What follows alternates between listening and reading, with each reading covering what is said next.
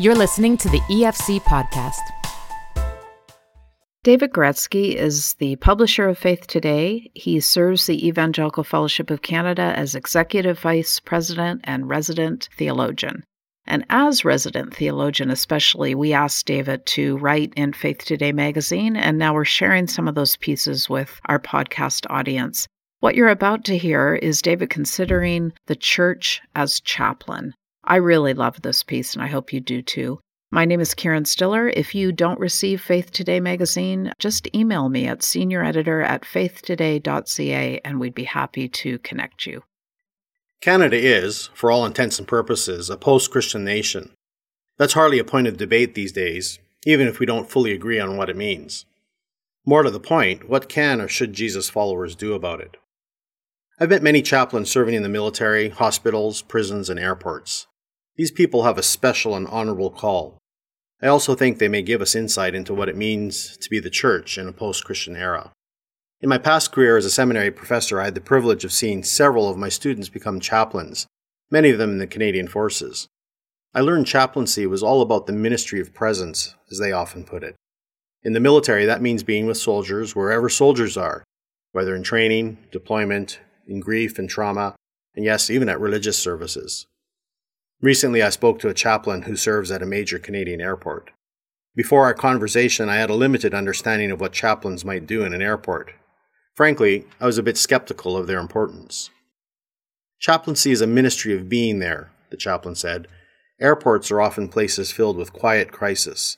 Whether people are going to an emergency meeting, on the way to take care of a sick relative, or leaving on short notice to attend a family funeral, people often turn to the chapel and chaplains to help them through those difficult times. As I reflected on these words, I began to wonder if chaplaincy might in fact be a helpful model for the church in a society increasingly suspicious or even unfriendly toward faith. On the one hand, we could withdraw into small communities of faith where we devote our resources to supporting each other and the next generations of committed followers in the midst of encroaching darkness. Such a monastic approach has worked at some points in history. For some of us today, that may in fact be the most important option to exercise. On the other hand, we could step up our game by strategically seeking to infuse all kinds of dedicated believers into influential positions in society, whether in education, law, health, government, business, or media. In so doing, we can hope our society might begin to see the kingdom coming to earth, if not immediately, in a generation or two.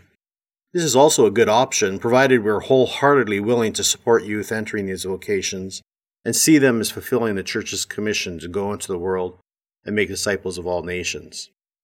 But chaplaincy is also a surprisingly good model for thinking about the church's ministry in our day. Our churches are already present in communities.